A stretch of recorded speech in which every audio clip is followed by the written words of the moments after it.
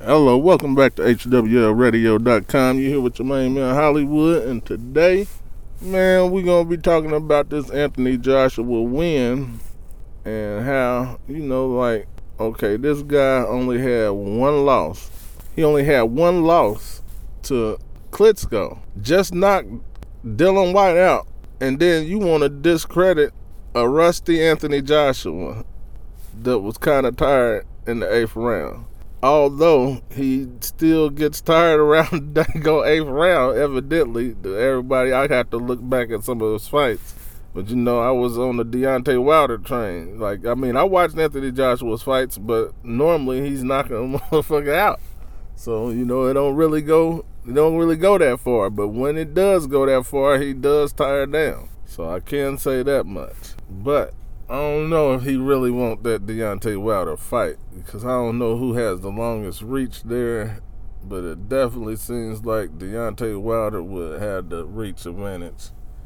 And that would be a problem for Anthony Joshua because, like I told y'all before, he could be susceptible to a jab.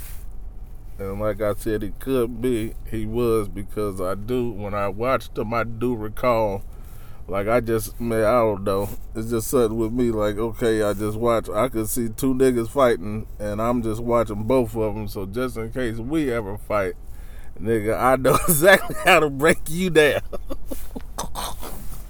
But it's just something to where I know I could do commentary. I could break down the daggone fights, especially watching. But why don't people want to give Anthony Joshua credit, man? Anthony Joshua is a great champion. He does get tired, but Deontay Wilder is a great champion, but he do be sloppy sometimes.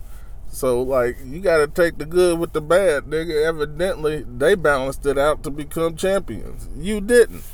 So, that's all I got to say about that. Golly, niggas ain't going to ever be happy with nothing you do because you didn't do it the way they wanted you to do it.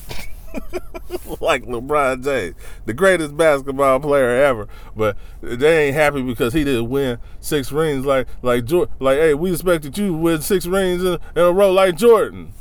No, nigga, I ain't doing it that way. I'm doing it my way, but I still done surpassed Jordan as the greatest player of all time. Y'all gotta let it go, man. Give people credit. Anthony Joshua did a fantastic job because the nigga had problems in this fight just a little bit.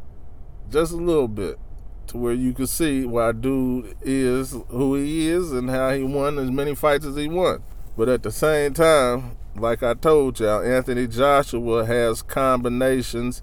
This dude it looks like he'll be a little too slow, and eventually you just gonna get pounded out. Who's gonna win the breakdown more? The nigga punching you once or the nigga that's hitting you a whole bunch of times?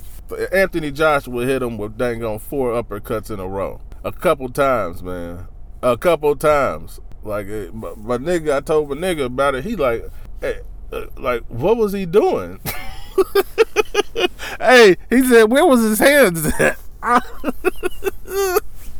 don't know, man, but nigga, I told you, he's a Bulgarian brute. He gonna be able to take some damage, the damage he took, because that nigga was hitting him with 4 uppercuts in a row with the same dang fist. Nigga, you definitely gonna lose this fight. If you gonna get hit that many times by the same hand and not be able to move out the way or duck or block it or do anything, oh, you lost. And I say I had to give him about three rounds in this fight. 3 rounds, possible 4. No, 3. But he got knocked out. So, I had to give him 3 rounds in this fight.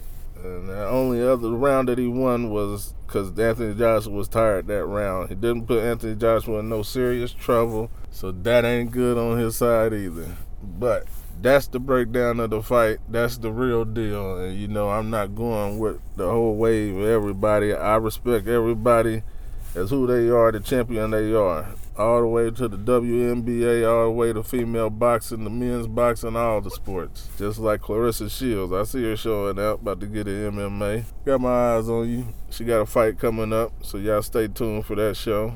And I'm out.